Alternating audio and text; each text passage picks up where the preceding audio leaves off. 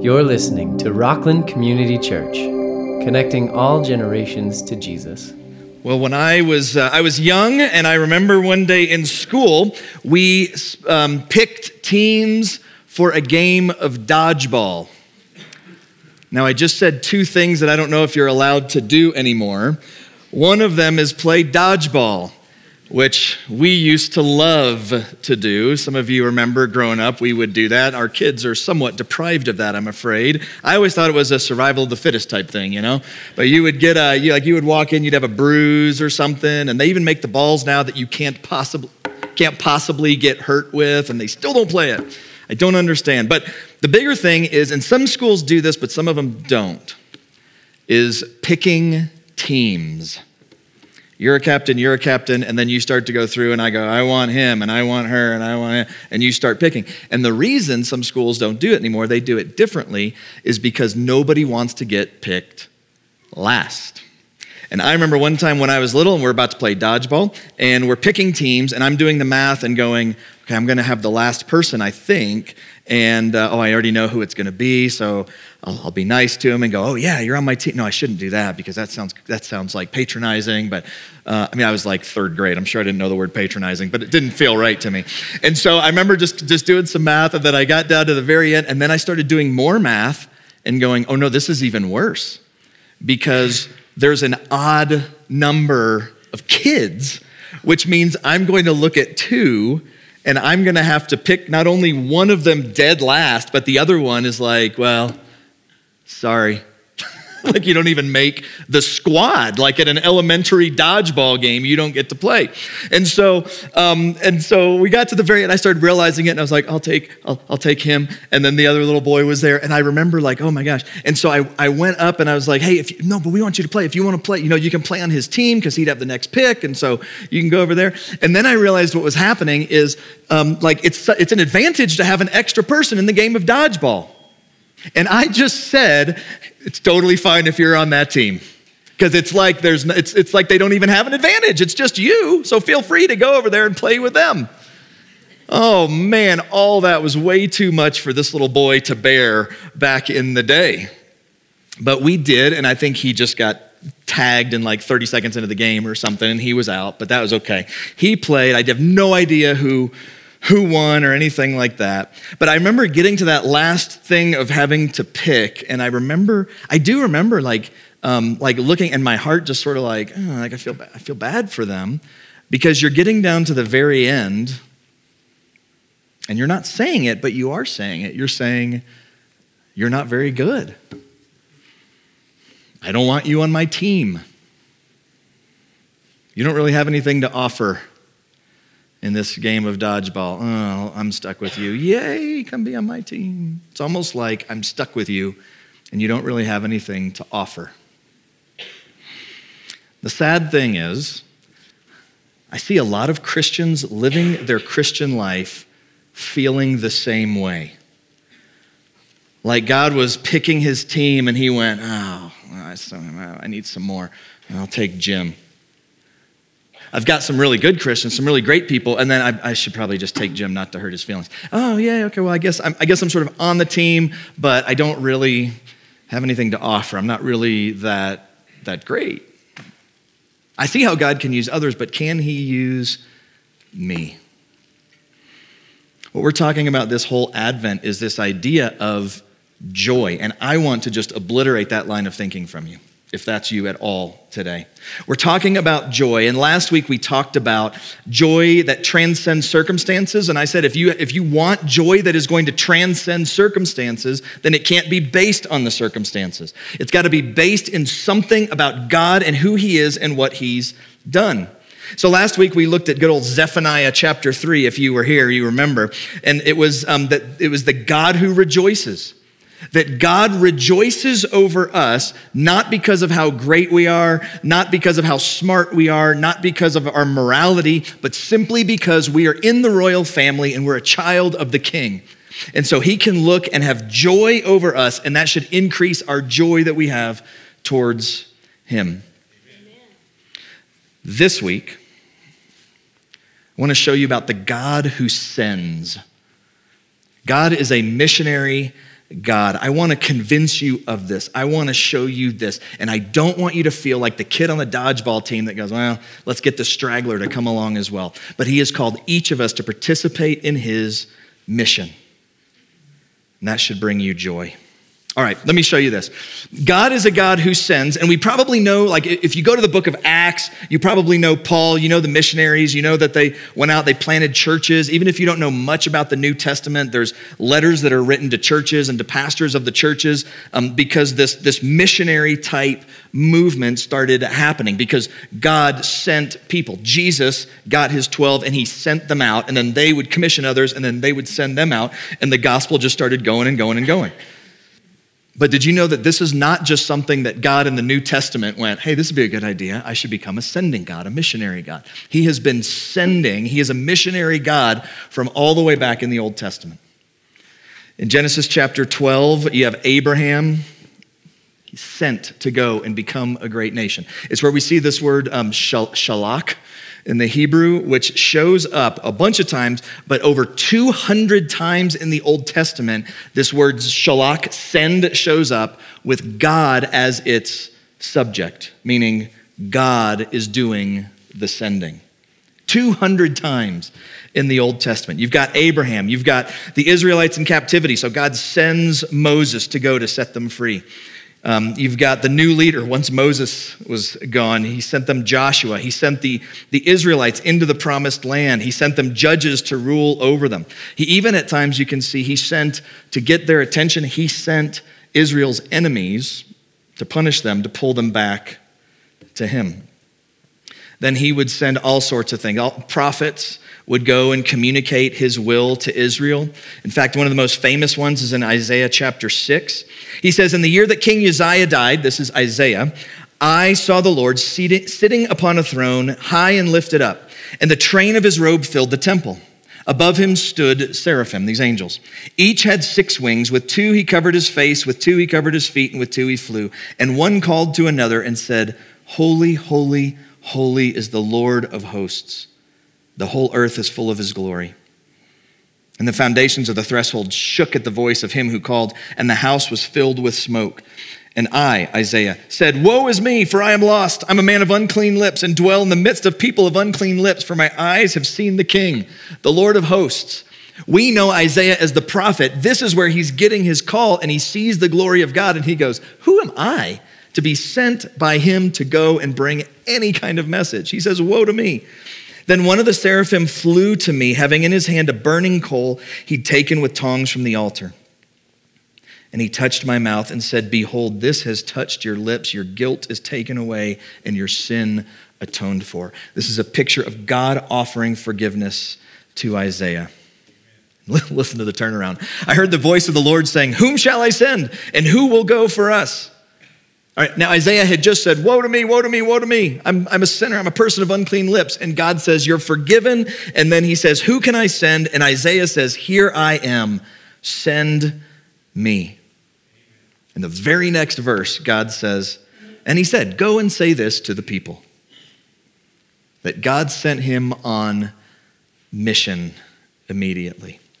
At the end of the Old Testament, you know that it ends with the book of Malachi, and it means my messenger. In fact, some people just think it's like a pseudonym. I think it's actually Malachi, but it means my messenger, that he is sent with a message for God's people. A lot of the Old Testament, all those names there near the end, Micah, Nahum, all of them, they're prophets from God that go and bring a message from God. They're on mission for God, speaking to the people.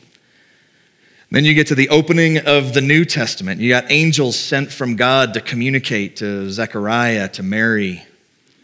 He sent John the Baptist as a forerunner before Christ. The angels go, angelos, as messenger. They're bringing a message, speaking for God to the shepherds in the field. And you see it over and over and over throughout the whole Bible, and especially the New Testament. In fact, in John's gospel alone, the word sent shows up 60 times. 60 times in just one gospel. In fact, there's one right after Jesus is resurrected, and he says to the disciples in John 20:21, he says, as the Father has sent me, so I am sending you. Think about what he's saying for just a moment. Before we come to 2021, just think what he's saying. He's talking to these guys and he says, as God has sent me, and you go, oh, wow, yeah, that's a huge deal. He goes, I'm sending you. I have come to bring this message, and now I'm about to leave, and it's your job to carry it on.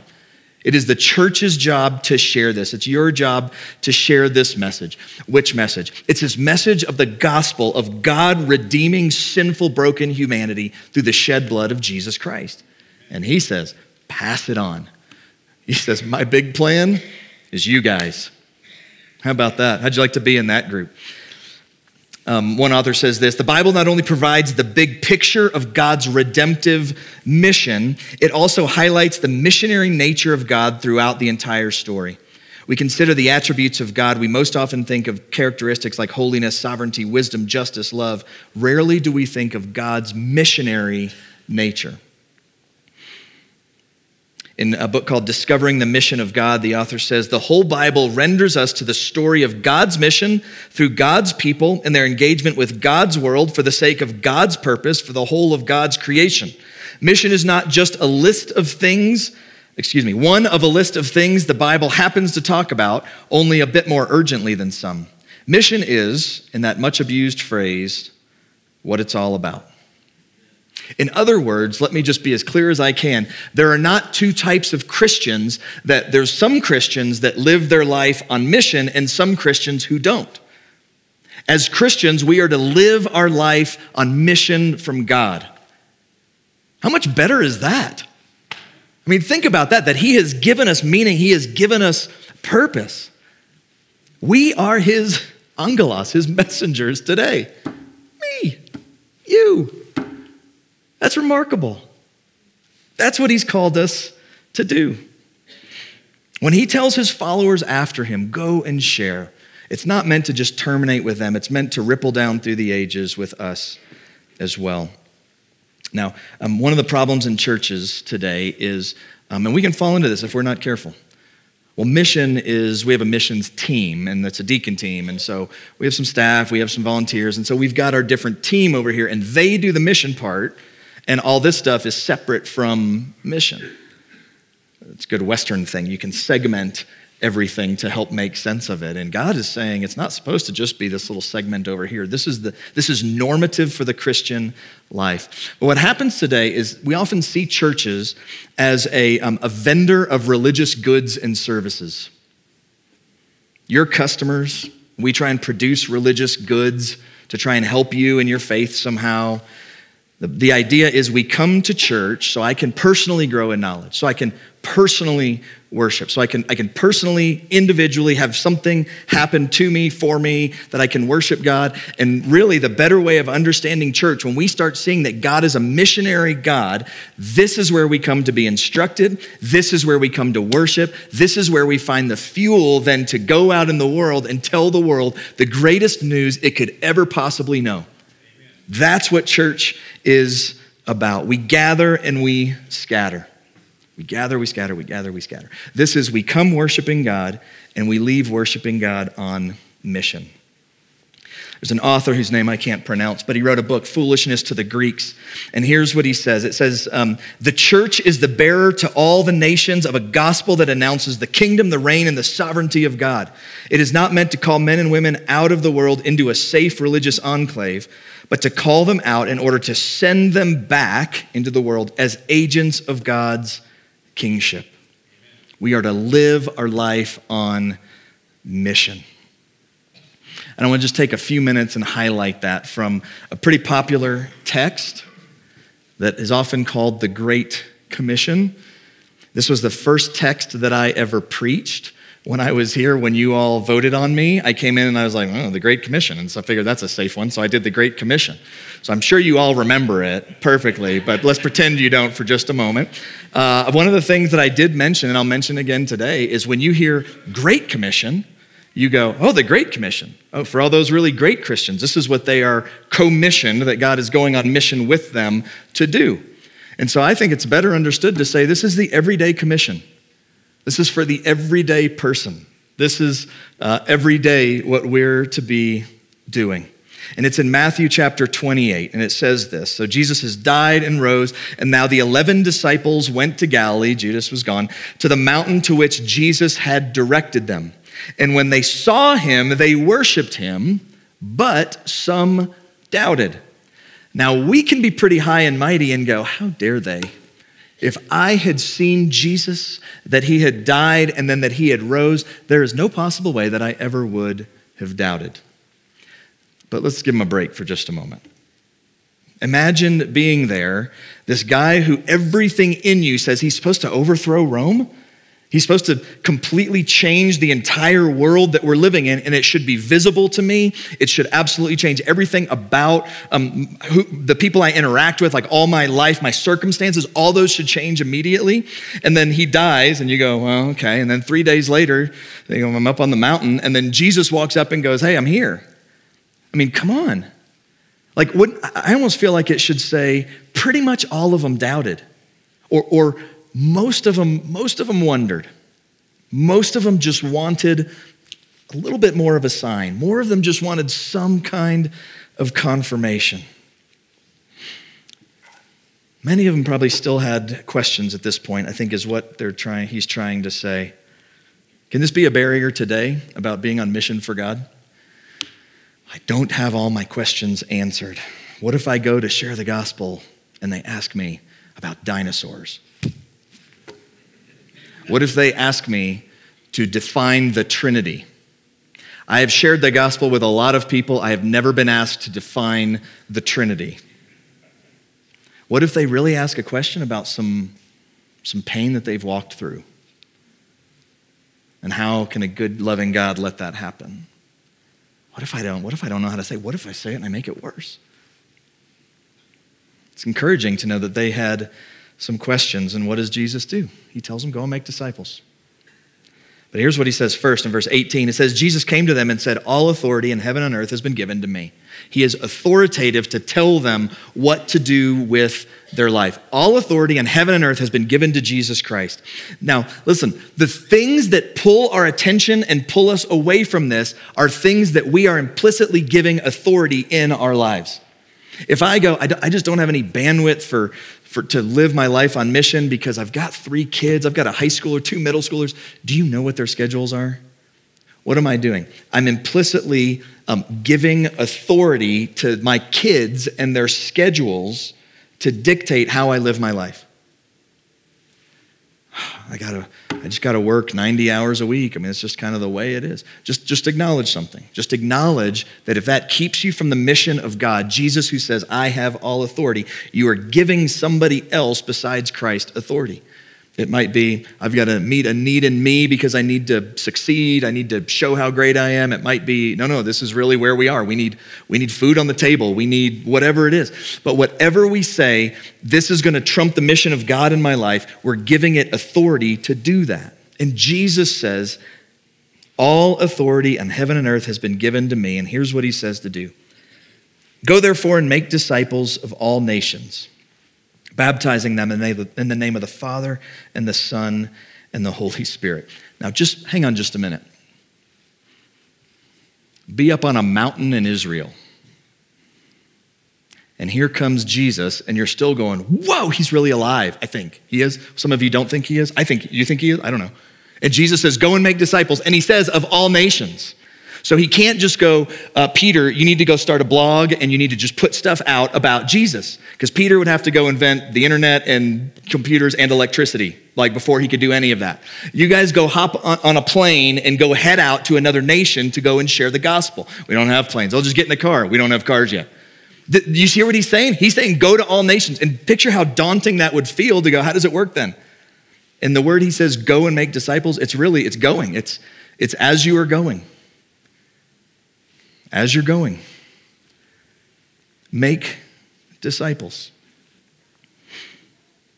As you're raising your kids, make disciples. As you're working with your client, make disciples. As you're trying this case before a judge, make disciples. As you are going to the grocery store, make disciples. As you are showing clients a new house that they might buy, make disciples. As you're going to Fellowship Hall, make disciples. Students, as you're coming to youth group, make disciples. As your professor at the university, make disciples. As you're going to play on your basketball team, make disciples. As you're meeting with people in your office, make disciples. As you're spending your money, make disciples. It's easy to turn it on and off. I've told you before, when I was a youth pastor, we would do mission trips, and I would watch some students that get it and then some that had some growing to do in this area, that they would go and they would just so selflessly serve the people we're serving and then get back on the van or wherever we were going and be so selfish and rude to the people around them. And it was, now I'm in helping mode, I'm in making disciple mode, but now I'm back in me mode. And what he's saying is, as you are going, make disciples. I'm being a little nostalgic, but when I was here for, I've been here 6 years now. I was probably 6 months in, 9 months in, something like that. We did a little event and called it something real creative, like "What's Next" or something, because people were wondering, like, okay, I didn't really know you yet. Like, what's this guy thinking? And it was horribly disappointing because I basically just said we're going to keep doing a lot of what Rockland's been doing for decades, which is share the gospel. We're going to stand under the authority of the Word of God, and we just talked through a bunch of things. And one of the things that I mentioned at that meeting that's just been on my heart lately is our address is 17 South Mount Vernon Country Club Road, Golden, Colorado, 80401. God has planted us here to be a mission outpost for this community where we are. Your house is not just the place you retreat, it is a mission outpost for the community. Fill in your address, whatever it is, and God has called you and put you there to make disciples of those people around you. And what does he say in verse 19? He says, go make disciples, baptizing them in the name of the Father, Son, and the Holy Spirit, teaching them to observe or teaching them to obey all that I have commanded you. This is different from just go be around people and just sort of be nice to them. Just go and be moral to them, around them. This, and all it is planting seeds, and all it is maybe if they just see my life, they'll see it's different, and somebody else is going to tell them. That might happen some, but this is a call to say, go and share. Go and tell them why you're the way that you are. And I love in verse 20, teaching them to observe, and behold, I am with you always to the very end of the age. Oh, but I'm so unqualified to do this. Remember Isaiah? I'm totally unqualified. Especially when I have a proper view of God, I feel totally unqualified. You're forgiven. Go tell people. And he goes, here I am, send me. That's what he tells these mostly fishermen, like up, usually uneducated, on this little mountain in the middle of nowhere without the technology and the electricity and the internet and the cars and the planes and all that, to go and do it in a way we would think would be efficient. He says, as you're going, make disciples. You're qualified if you are a Christian. Not saying there's, don't grow at all or anything like that. I'm saying you're qualified. If you have questions, if you have some things, I don't know how to, what do I do if somebody, asks about this horrible thing that happened to them and how is God good and loving? Well, get the answers. Talk to people and figure that out and maybe have an answer, but don't let that hinder you from being on mission with God. And how does this increase our joy? Isn't it beautiful to know that we're not the last kid that God just goes, all right, well, you can sit over here with the B-team Christians over in this area. We're all going on mission, but not really you. I'm going to take the smart people and I'm going to take them on mission. I'm going to take the charismatic people and we're going to go on mission. I'm going to take the outgoing, we're going to go on mission, and you can just sit over here. He says, go and make disciples. I don't know if it seems like he's absent at times, which is what he tells them he's going, but he is present with us. And he wants you to go and be the carrier of the greatest message in the world. This is not the dodgeball kid and God just looking and going, well, we technically have a spot if you want to jump on. This is him going, come on. We are about being on mission as individuals, and we do this locally, we do this internationally. And so one of the privileges we have right now is I want to introduce a couple people to you. One of them, at least, you'll know. And we as Rockland are supporting them as they go and they take the gospel to the ends of the earth. And so I want you to hear from them, and then we'll have time here in just a moment. If you're comfortable and you'd like to come up and put hands on them, we're going to pray over them, and we're going to commission them, and we're going to send them. And one of them has the loveliest singing voice that I hear. I love it. And so Lizzie and Joseph, come on up here. Let's welcome them up here, guys. Can we do that? Come on up.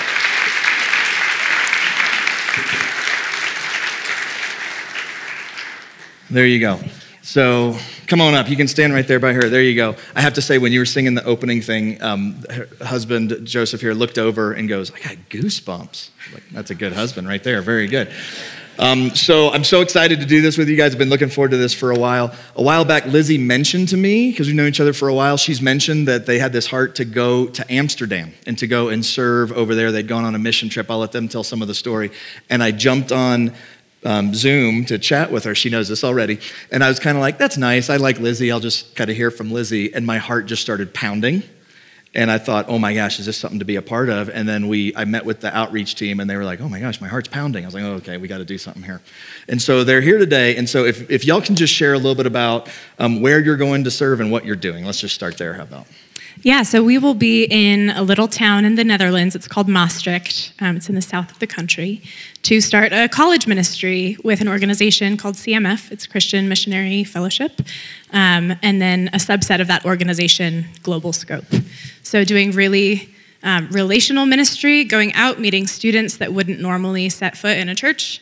Building relationships just like Jesus did with the disciples and saying, just come on, follow me. Mm-hmm. Let's live together. Come along and let's see what happens. So. Can you share a little bit, because you shared this with me. We didn't prep a whole lot because I've talked to him 100 times and these are easy ones. But tell us about just Amsterdam and the Christian or lack thereof culture there. So where we'll be going in the Netherlands is a city of 140,000. It's home to one of the fastest growing universities in the world, Maastricht University. It has 20,000 students. It is 55% international. One of the statistics that I think really caught us is over 85% of people or students from the ages of 18 to 35 have never stepped foot in a church.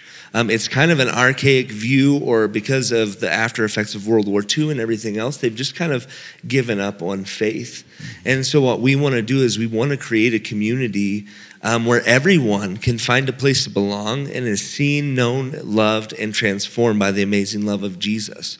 And as we were there for a week, we went in 2019 right after Easter, and we got to run into students that had a lot of questions, some of those questions that you were asking. And I think they are hungry to know and to have hope. And so that's what we want to go and do with our team and see that. And it was interesting. We got an Instagram message probably about 6 months ago from a girl named Nina saying, I saw what you're about to go do, and I have been praying for a Christian community for 2 years. I came to faith a few years ago, and I have no idea what to do. And so that's what we get to do. We get to partner with college students. We get to partner with local churches and get them connected and to send them wherever they're going, whether it's Lebanon or Portugal or Germany or all these places that they're coming from. So. And when you meet with people, you had talked about the differences where sometimes in America there's hostility towards Christianity, Yes. but can you talk about when you bring it up there, the general response you get? Yeah.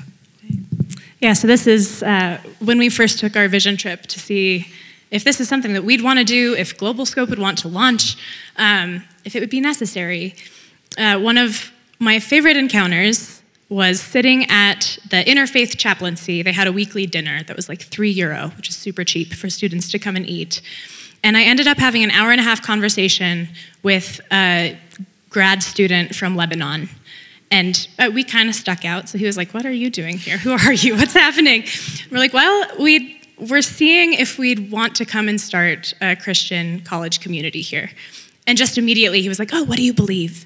So much openness to, at least on a philosophical and ideological level, to see like, what do you think? What can I learn from you? It doesn't mean that there's necessarily that automatic openness to, I want this to change my life. But here it seems like there's so many walls immediately. It's like, what are the things you don't talk about at holidays? It's politics and religion, right? Most of the time. But there There just seems like this really, really a sense of anticipation. It felt like buzzy when we were there, of God's doing something or about to be doing something here, with the openness in these students' hearts, in their minds, in their intrigue for how the world works and how they can live life purposefully. And I think, Jesus offers all of that in a way that nothing else can. And the plan, just the last thing here, the plan is still, they've got to start a nonprofit in Amsterdam. If anyone has any experience starting nonprofits in Amsterdam, maybe you can chat with them. But that's one of the, I'd say, barriers. I guess that's in process now. I don't know where it is, but January-ish is the hopeful time frame still. We're hoping. Okay. We're working with lawyers and governments, which are very efficient and communicative entities. I'm going to guess that's sarcasm. So it's a little up in the air, but we're All hoping and praying for January. Good. Well, I got to tell you, it is a joy. It's a real joy to get to send you to do that, to support you. And then after the service, they can, in Fellowship Hall, if they want to get emails and things like that, so they can be praying and any other kind of support you want to give. But we want to take a moment now and support you. Father, thank you that you are a God who sends, that you have done that consistently. It's part of your character and nature, and it's part of who you are. Thank you that we get to participate in that, Heavenly Father. We participate in different ways. I lift up people here at Rockland who will go and be that missionary outpost on their street, at their jobs, in their families. And right now we lift up Joseph and Lizzie to you. God, we pray that you go before them as they head to Maastricht. We pray any other details that come up, starting a nonprofit and all the logistical stuff, that would just go quickly and easily, so they can spend time praying together, united together. Would you make their way to the Netherlands? Would you make it clear that you are going before them and that you are going with them? And God, when they arrive, I pray that more people than they can even realize all of a sudden just start coming out of the woodwork and just start connecting with them. And Father, we pray in advance for the disciples that they will make. We pray that people come to saving faith in Jesus Christ, perhaps for the first time. God, we pray that they not only come to faith, but that they would grow and that they would have this message of what you have done and what you do for people. And may they be bursting to share it with others.